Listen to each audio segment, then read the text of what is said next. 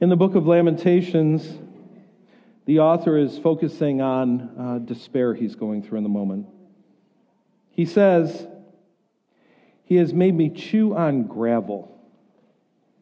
He has rolled me in the dust.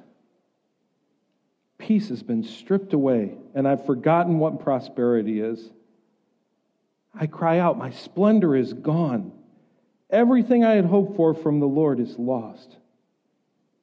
The thought of my suffering and homelessness is bitter beyond words.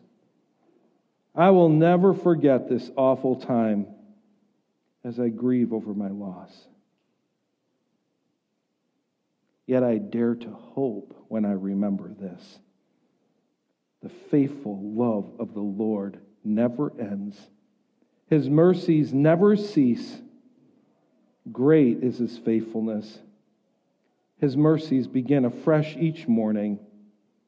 I say to myself, the Lord is my inheritance. Therefore, I will hope in Him." Father, as we gather in your presence today, I pray that we would feel this community, that we would feel your love through each other. And as we study your word today, open our hearts, open our minds, so that we can hear what you have to say to us. We pray this in your name. Amen. You can have a seat. Have you guys heard the phrase, fake it till you make it? I'm sure you have. It's one of my favorites, along with, if you ain't cheating, high schoolers, you ain't trying. If you ain't cheating, you ain't trying. Also, if at first you don't succeed, never try skydiving. Those are some of my favorites, but this week, as I was looking through what our soul care question would be for communion, I kind of felt really bad that fake it till you make it is one of my favorite questions.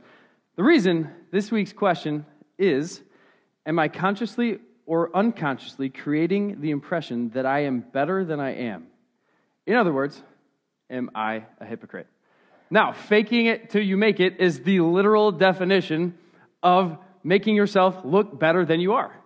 That can happen at work. You know, if you're the head of a team and all your team does all the work, and then you're like, yes, look what I did. Or, again, maybe you're younger than the working age, and you're at home, and someone does some cleaning that you were supposed to do, and your mom says, "Wow, Brian, thanks for cleaning the kitchen." And there's the moment of, do I tell the truth? Or, no, you're welcome, Mom. Like, did it once or twice. Sorry, Shelly. Sorry, Nate. Took credit for things that I didn't do just to, again, make myself look better. Another glaring instance of this for me in my life this past week happened as I went to, I was talking to some friends about the Joliet Red Eye 5K. All right, it's a race that's run every late October, early November. And I consider myself to be a runner who enjoys going to these races, right? So I ran in junior high and high school through, some of college, and then I started getting into 5Ks, 10Ks, half marathons, and I've even done a full marathon. So I consider myself to be a runner. And as I'm going through this week, I'm considering running this race, and I get several texts and emails with the picture of the registration page for the Joliet Red Eye 5K. It's me. I am on the cover. You go to sign up for this race, it's a picture of me in my full red face, hoodied up, barely making it to the finish line.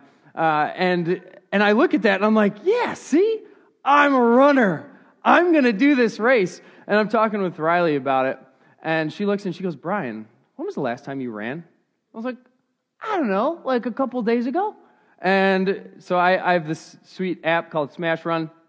I pull it up, and I was trying to prove her wrong, right? So I'm like, yeah, Riley, see, and I have to swipe through. I'm like, okay, well, it wasn't 3 days, 4 days.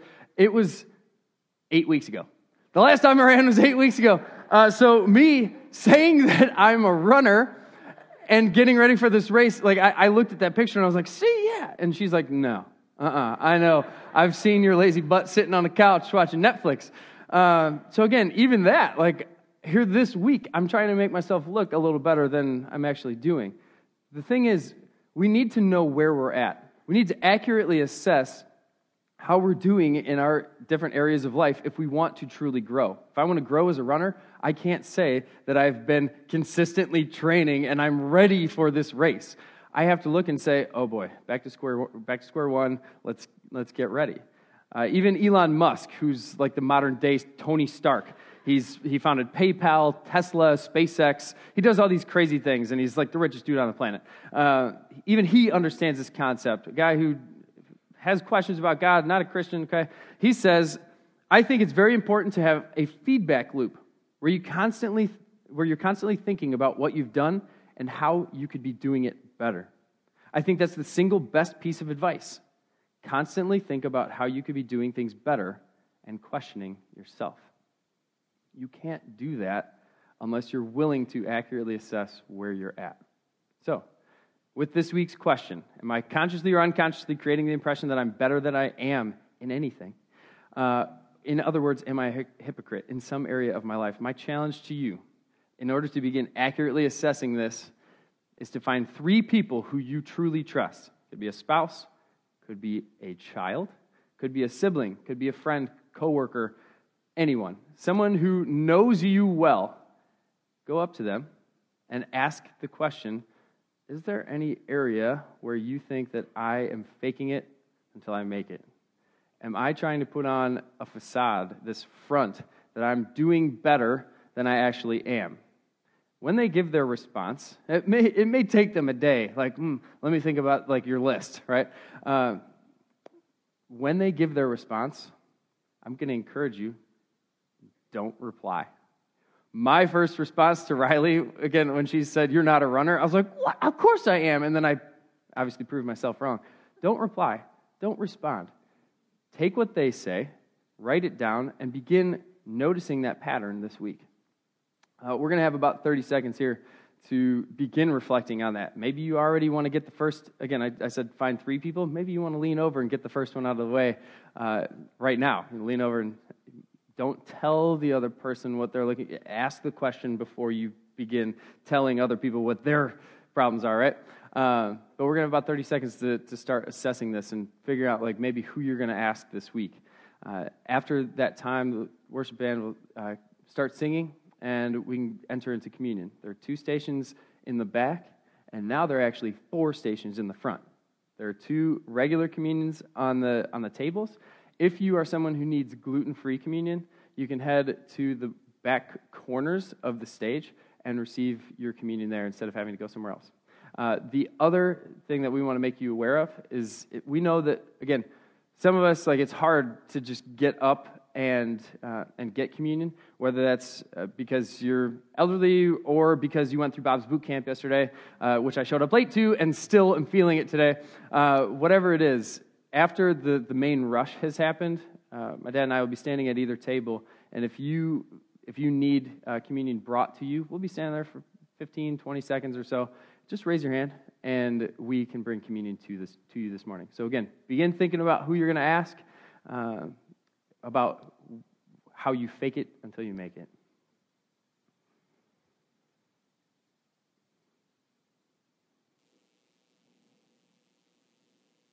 God, it is not that our experiences are not real or true. We just don't always understand the meaning behind them. And we can only understand the truth of our experiences when we hear it through the truth of your word and the truth of your character. We embrace your faithfulness today. We know that despite whatever we may be experiencing, we can and should always have hope in you. We love you so much, God. In Jesus' name, amen. I cannot think of too many better ways to begin the series we're about to begin than to hear those words.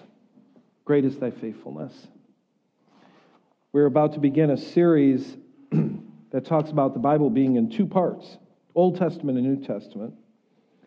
And there are some who would look at that and go, there's kind of that history, background, setup stuff, and then comes our story. But in reality, the Bible is 2 parts, but it is one story. It is one story of God's great faithfulness, of God's goodness to us, And it is a story, sadly, of our unfaithfulness, our brokenness, and how our brokenness and our unfaithfulness never goes unmatched by the incredible faithfulness of God. The book begins with words that are incredibly familiar. They've been read in space. In the beginning, God created the heavens and the earth. This phrase was in its day, and remains to this very day, the single most controversial and most important sentence ever written. It has literally shaped humanity's view of the world, of existence. To understand why, you have to understand what life was like prior to the writing of this sentence. To get a sense of how these words hit an Old Testament worldview, you have to use your imagination for a moment. Imagine that you lived in the times of the book of Genesis. You've never heard of a personal God who created all things, or who promises you life in heaven when you die. The idea has quite literally never entered your mind. Instead, in your life, in the ancient East, you've heard a number of stories of how the world came to be. None of these myths, not one, involves a personal and loving creator. These belief systems embrace the thought that the universe is filled with a multiplicity of gods, and all of these gods are limited in power, and they are morally fallible. They do wrong things. These gods are petty, and they're incredibly jealous of each other. As a result, you live in fear, constant fear, and your life is ruled by superstition. You live in a world where fertility gods encourage you to participate in gross sexual immorality. The people around you worship objects like the sun and the moon and the stars and the bark on the trees and little statues they've made with their own hands. The common belief is that the heavenly bodies, like stars, actually influence the affairs of human beings. Can you imagine people thinking that way? These people engage in practices like human sacrifice, and they use them to manipulate the gods to their favor. This worldview also has an incredibly low view of human beings. People exist for doing the work the gods didn't want to do. Life is a vicious cycle between people and gods, and in turn between people and people. The most common form of prayer in that time? Prayer of vengeance. God get him. God kill him. God take him down. Incomprehensible violence, the elimination of the weak, and infanticide were common and acceptable practices in their time. The primary objective of existence is not servanthood, as Jesus teaches, but domination, ruling over other people. The central belief is that life is just this endless cycle. It goes on and on. One generation is born, grows old, dies, and is replaced by another. And it goes on and on and on without any meaning or any purpose. Life was short, life was cheap, and life was completely void of meaning. Into this horribly destructive belief system, these words are spoken. In the beginning, God. A transcendent, all-powerful, eternal, personal being created the heavens and the earth. A handful of words, and the world has truly never been the same. Today we're going to look at 3 essential items that God wanted us to understand through the doctrine of the Trinity. And I'll put the first one to you in the form of a question.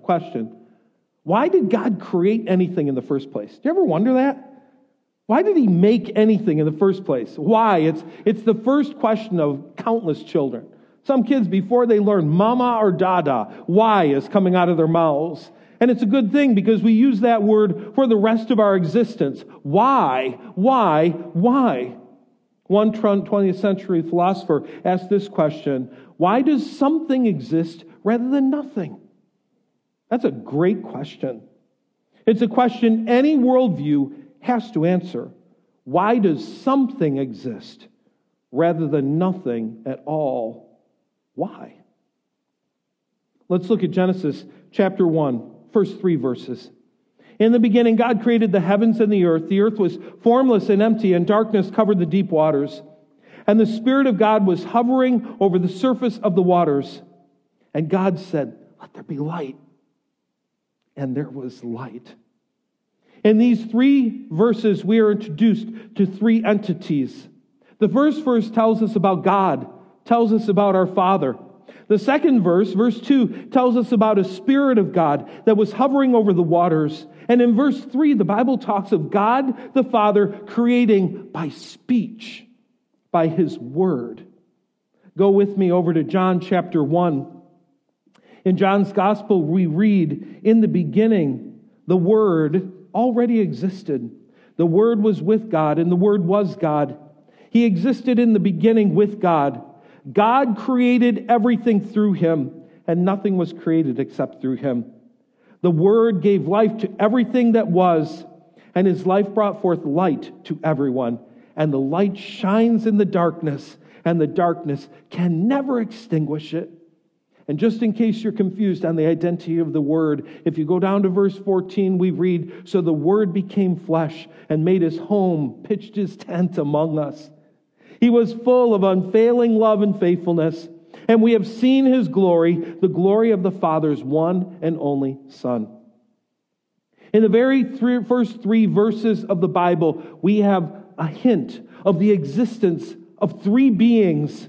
And another hint comes just a little bit later in verse 26.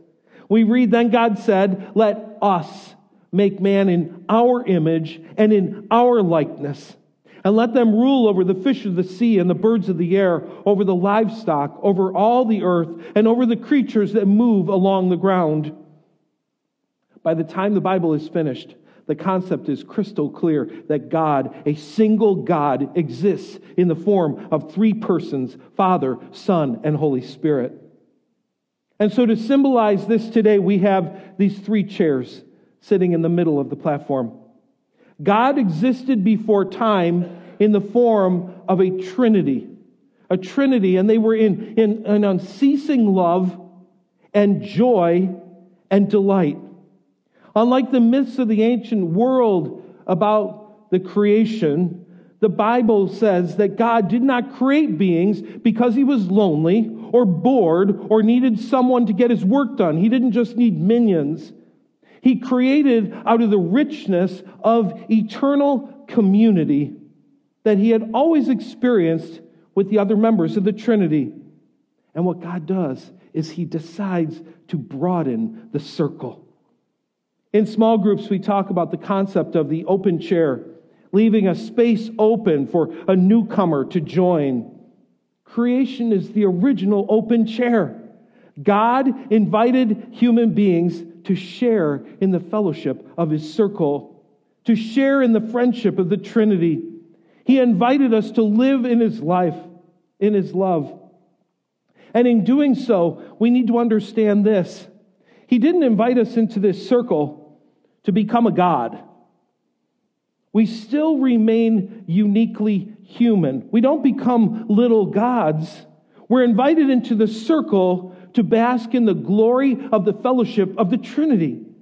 It's the first open chair of all time, and God invites us to enter the circle, to pull up to the table, to come taste the grace, to enjoy the community of Father, Son, and Holy Spirit. This concept of friendship between Father, Son, and Spirit was so good. It was so pure. It was so enjoyable that God chose to broaden the circle to include us. Why do we exist? Because God so delights in the concept of community that He decided to expand it 1 billion times over. Dallas Willard writes, "God's aim in human history is the creation of an exclusive community of loving persons, with Himself included as its primary sustainer and as its most glorious inhabitant." This is a single sentence definition of what God is up to in the one story. That's why we are here. That's why He created human beings, to broaden the circle. I saw another quote this week by Tim Keller that conveys the beauty of eternal community. He wrote, "There was never a time in which friendship was not, because from all eternity, the Father, the Son, and the Spirit were delighting in each other." I hope that as you encounter the story of the Old Testament this year, through teaching and reading, this image will come to you time and time again. And you will see your chair. God is inviting you to pull up to the table, to take the open chair, to join the community, the friendship of Father, Son, and Holy Spirit. What was God up to? He's up to expanding community. How about a second observation about the doctrine of creation? The second is this: God wanted His community to have a wonderful place to live. As we look at this, it is important to see the distinction the writer is trying to convey.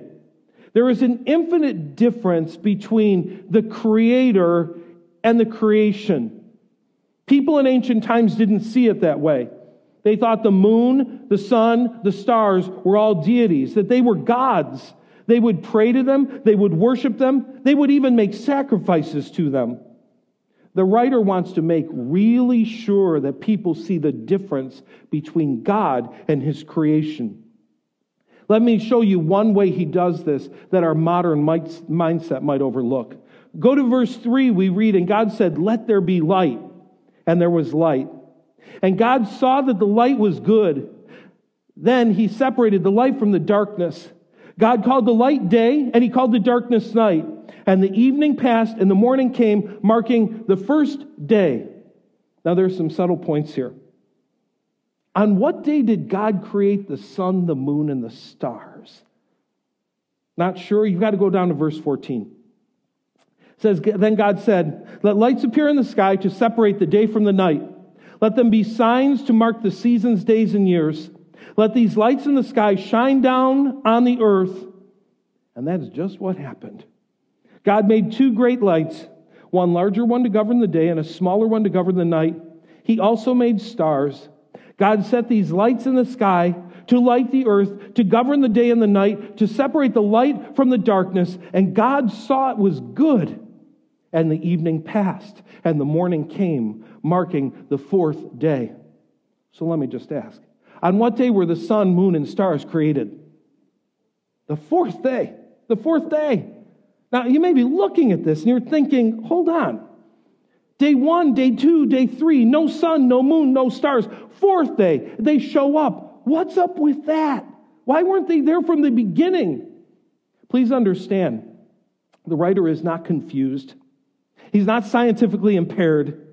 He wants it to be incredibly clear that the sun, the moon, and the stars were part of God's creation.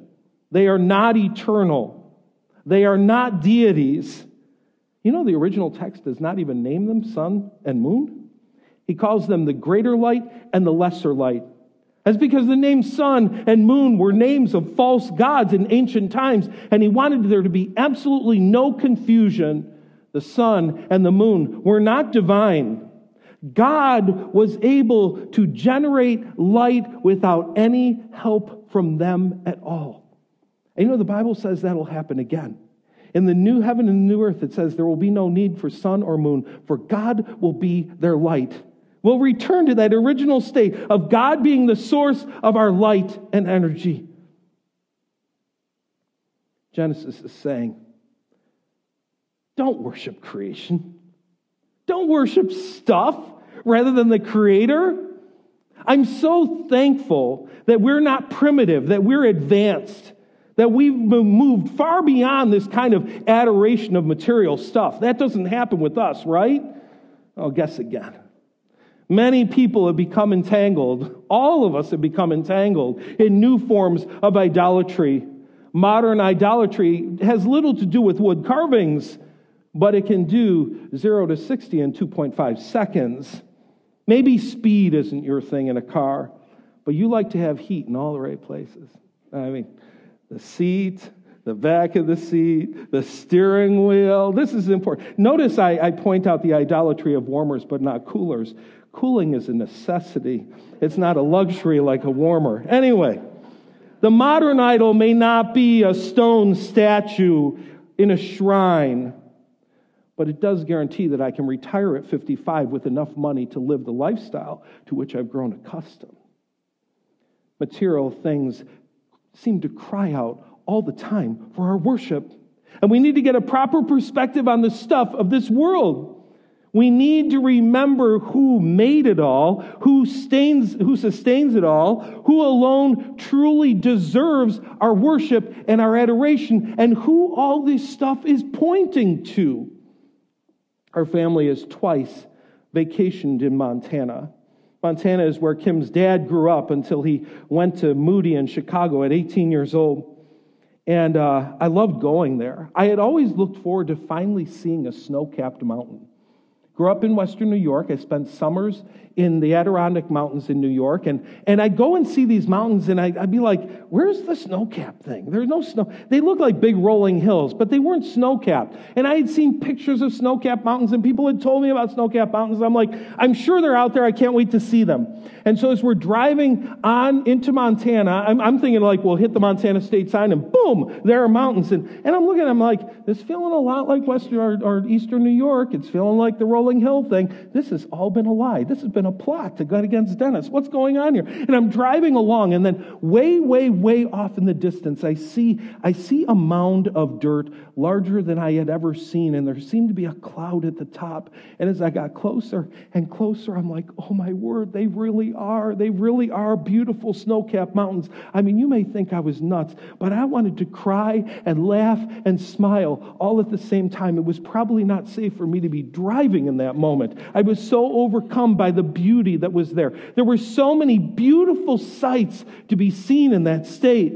And here's the thing, all of that is just a speck of the wonder of the beauty of God. It gives us just a glimpse of a reflection of His majesty, of how awesome and how beautiful God really is.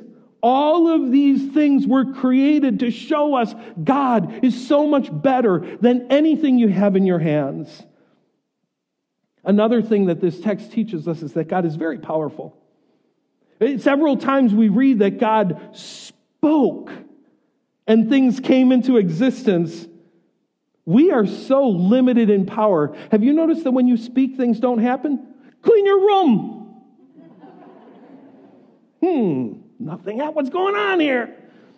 We are limited in power, but God can speak, and the universe is changed.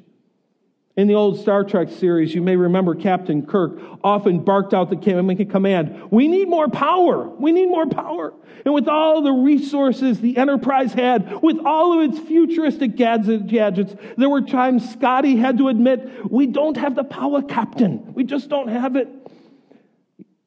When we humans speak, we see incredibly limited results. When God speaks, His power is unlimited. God created the world with the power of His words out of nothing. The Latin term for that is ex nihilo. When I make something, I need to start with something in order to make it. Been kind of into this. It's been on for years apparently, but this British baking show thing. It's kind of fun. Mary Berry judging people on their cupcakes and everything. And to date, as I've been watching this show, nobody has walked into the kitchen and gone, flour. And there was flour. Every person has to make what they make out of something. God just spoke. And it was. There was nothing.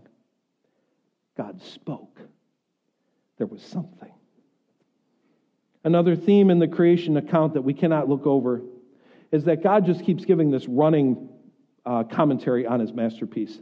You'll see it over and over again when you read chapter 1. He said, it is good, it is good, it is good, it is good, it is good. And then He goes on to even bless all that is very good. I wonder if you'd take the time sometime this week to drink in just some of the wonder of God's creation. Notice the colors, the birds, the plants, the beauty of the deep blue October sky. Look at the frost up close. And as you do, why not just audibly agree with God? You're right. This is really good. This is really, really good. And as you do, please realize that all of that goodness is just one small sliver of a fraction of the reflection of the goodness of our great God who made us. As you do, receive His blessing. Receive the smile of God on you. Delight in all He is and all He has done for you. You know, when the Hebrews referred to this world and the making of this world, they always used the word creation, not nature. They never used the word nature. It's something here, it's a subtle thing that we need to learn the precision of language, okay? They call it creation because in reality, there is nothing natural about this world. It's entirely supernatural. Every last bit of it came from the spoken word of God. The breath of God made all of this to be. Here's the final truth of the doctrine of creation that we need to see today. The climax of creation is the creation of human beings. It's so important that it's recorded twice. Once in Genesis 1 and in more detail in Genesis chapter 2. As human beings, we live at risk of forgetting who we are. We live between two radically different extremes. On one hand, we become prideful and think we deserve a place equal to God. We may look at this circle and say, why don't I get a black chair? Why do I only have a stool? Why am I not equal with God? Sadly, this happened early in human history, and it still happens today. On the other end of the continuum is an attitude that degrades human beings and treats them simply as a coincidental result of a bang or a cosmic accident. And between these two extremes lies the truth. We are God's creation, the making of His hands. Human beings are the pinnacle of God's creative work. Yet we are not God. We are His children. We are valuable because of who He made us. He made us His children, and we are significant because of how He made us. He made us in His image. The first thing we notice about the creation of human beings is that we are finite, we are limited, and we are fragile. We are not gods. The Bible says we're made of dust. It's important to notice that everything else was spoken into existence, but man was formed from dust. Genesis 3:19 tells us that from dust we came, and to dust we shall return. Dust. Something that accumulates until we sweep it away with a Swiffer or some lemon pledge. Dust. The idea of being made from dust conveys a message about our fragile nature. At the same time, while we are dust, that dust was imprinted with the image of God. We see this in Genesis 1:27. There's another Latin term for this. I need to warn you, we're going to stretch a little bit in this series, okay? The term is imago Dei, the image of God. This does not necessarily mean we look like God, but that we are like God. We're like Him in His character, in His being, in His personality, in that we are moral beings. We know good and we know evil, and we share the ability to experience community, to experience deep friendship. So God created human beings in His own image. In the image of God, He created them. Male and female, He created them. Part of what makes humans unique is this. It is the only part of all creation to which God extended the invitation to a relationship with Him. People truly matter to God. They matter so much that He blesses them. He bestows enhanced, abundant life upon them. He provides food for them. And he gives them meaningful reason for existence. He gives them work to do. I want to say again, as we have in the past, this is pre-fall. Work comes prior to sin entering into the world. We work because the image of God is placed upon us. He created us with a need to work, to contribute, to add value, to make a difference. This is a meaningful source of dignity.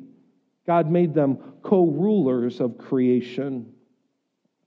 In the creation process, God proves one more time just how special humans are to him. The chapter, as we already said, has this rhythm. God saw it was good. It was good. It was good. It was good. When he comes to the creation of human beings, he even says, it is very good.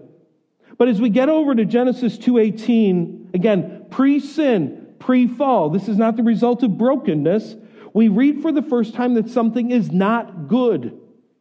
It is not good for man to be alone. Lack of human companionship was a problem. Lack of human community was not good. God declared it so. Adam needed another human being in order to experience human community, in order to be able to experience relationship with someone else. Genesis records the story of a great parade of animals brought to Adam for naming. The process highlighted an issue. It highlighted a deficit. Adam was the only non-partnered entity in the entire garden. So God puts Adam into a deep sleep. He takes a rib from Adam, and from that spare rib, he creates someone that Adam will love for the rest of his days. He created a woman. When he wakes up, his response is sheer poetry. It really is. It's Hebrew poetry. There's a play on words in Hebrew that we might miss in English. Adam says, she shall be called Isha, for she was taken out of Ish. In Hebrew, this kind of wordplay is quite common. We'll see it again and again as we take on the Old Testament. Now, even this passage is referred to as a helper. And some guys will hear that and go, honey, you need to listen. Here it is. The Bible calls you a helper. Dishes, laundry, blah, blah, blah. The Bible said it right there. Beginning of the Bible, helper. The term is only used a couple times in the Old Testament. And you know, all the other times it's used, it's a reference to God the Father himself. The term is not saying that the woman was a slave or inferior or someone to boss around. Remember, the same word is used of God. Do you view God as your slave? This term would more aptly be translated rescuer or completer. Only through the creation of woman could Adam experience community with another human being, and only through the creation of the woman could that human experience expand multiple times over. She rescued him from what was not good. She brought completion to his broken state. She rescued him from his aloneness, and she guaranteed that the human experience of community could be multiplied many, many, many times over. In the creation of a woman, we have the founding of a new community, and that is the basis of the doctrine of the Trinity and creation. Now, next week, we will talk about God's dream for community and how it was shattered, and what he was willing to do in order to see that that dream did not die. We're going to transition right now. Our servers are actually going to move to the back, and they'll collect the offering. And as they do, I'm going to continue a little bit here with what I'm going to be asking you to do now. I'd like you to try something. Maybe you've never done it before. Maybe you've done it once or twice. I'd like you to try over the next 40 weeks, from now on into June, to read through the Old Testament with me, that we would read it together. For some of you, this is your very first read through the Old Testament. I'm really excited for you. We all believe, you can come. Yeah. We all believe that the Bible is the inspired Word of God. It is living, it's an active book, and it can change your life. For people who want to grow in devotion to Christ, it's essential that we read the Bible, and if possible, to read it daily. And so we're going to have this privilege of working our way through the books of the Old Testament. And think about this, at the very least, it would not be a good thing to show up in heaven and have Zephaniah come up to you and say, so what did you think of my book? and have them say, well, I never actually read it. They put you right there smack dab between Habakkuk and Haggai, and you were in kind of a bad location. We don't want to do that. We want to be able to say, great book, enjoyed it. I'm so excited about what God is going to do as we read this book together. Remember, it's the book that shaped Jesus' understanding of who God the Father was.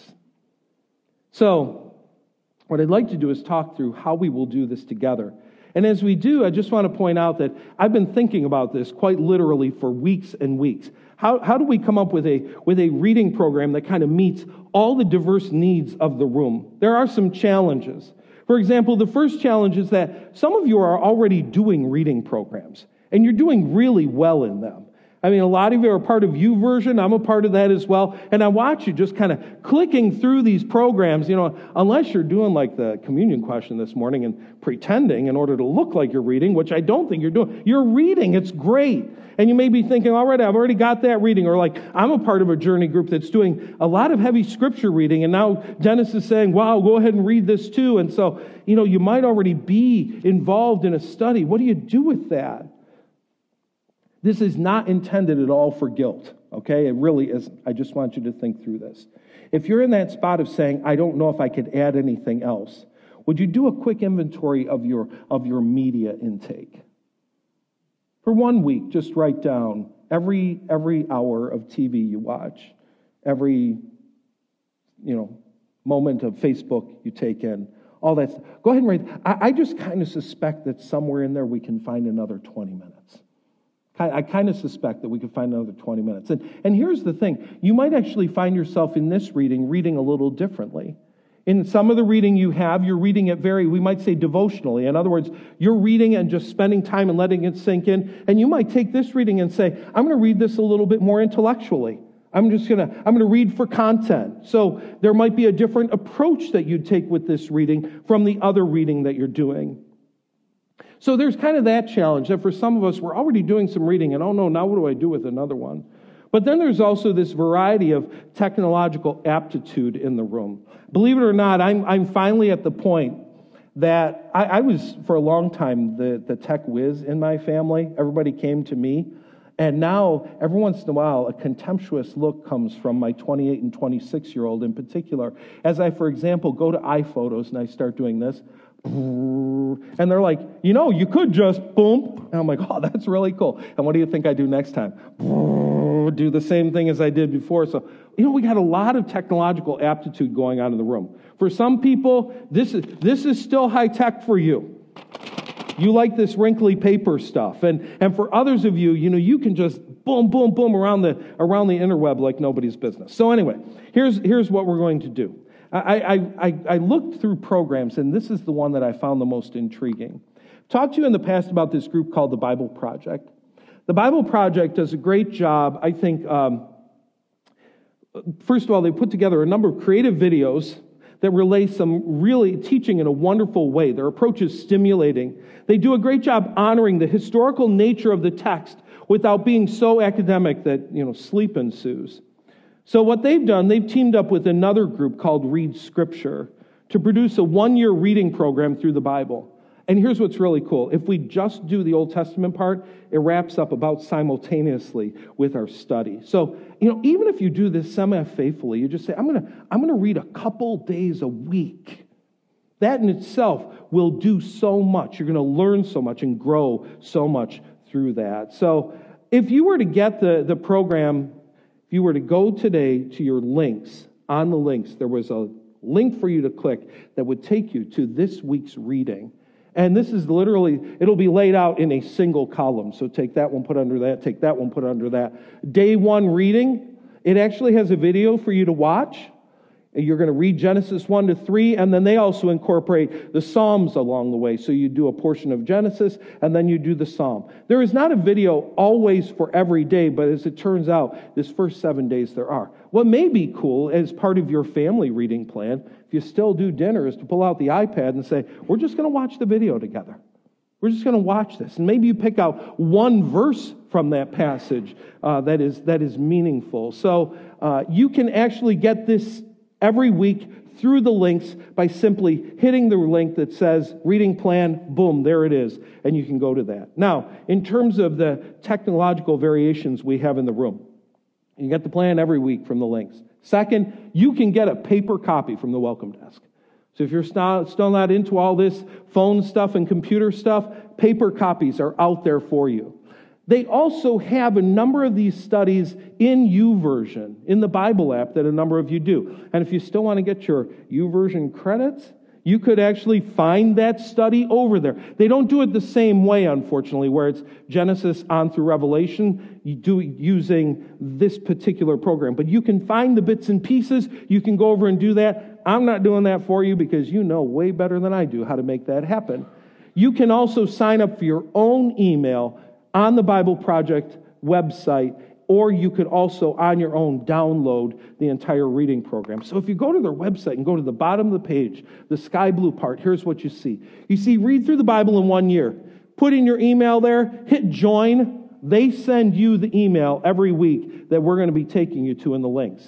So you could do it on your own. There it is. That's you. There's also, right above that white square, it says Read Scripture app. You can get an app for that. Pretty cool. So it's all there ready for you. You can do it that way. You can also download the reading plan right below the box. So all of that is right there. I want to encourage you to, whatever means works for you, go ahead and take that on. I think you're really going to enjoy it. So, two things as we close up. I promise you, as you read through the Old Testament, there are going to be points that you're going to read things and you're just going to go, I don't get that, and I never will. That is confusing. That's nuts. I don't get it. And unfortunately, I think sometimes when it comes to reading the Old Testament, we can obsess over the things we don't get and lose out on the things we do get. So really focus in on what you do get. And understand at some point you will get the things you don't get. My kid is in Texas studying accounting, and it has not been his easiest fall of study. More than once he's wondered if underwater basket weaving would have been a better major. The whole accounting thing has been rough. And his big sister got on the phone one day. She's a math teacher, and she said, Nate, what is 2 plus 2? Now, I never assume that answer these days with new math. So let's go with the traditional answer is 4, okay? It's 4. He reflexively said 4. Said, you know, there was a time you didn't know that. And now it's piece of cake reflexive. It'll come. It'll come. There's stuff in the Bible that you know reflexively. And there's other stuff you won't know until you get to heaven. And by the way, get away from the myth that you're going to know it instantly in heaven.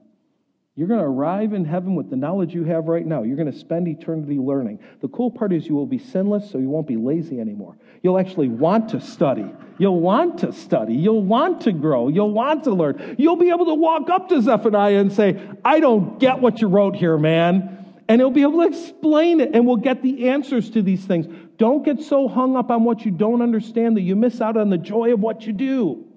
Here's the other thing. You will be reading through. You're going to read through Leviticus, and you're going to see that Moses just seems a bit obsessed with different colors of mold. You're just like, what is the deal, dude? I mean, green mold, blue mold, red mold. What's the deal with mold? Just, get some Lysol. Anyway, you're looking at this, and you don't get it. And you're going to have several what's up with that moments. So here's what I want to do. Got an email for you, Dennis@southfieldchurch.com. You have a question, you send it to this email. I have this email set up to automatically forward to John Beaker and Dave Morey, and they will answer every question you ever had, okay? So we'll be good to go. But, okay, I don't. Anyway, send them.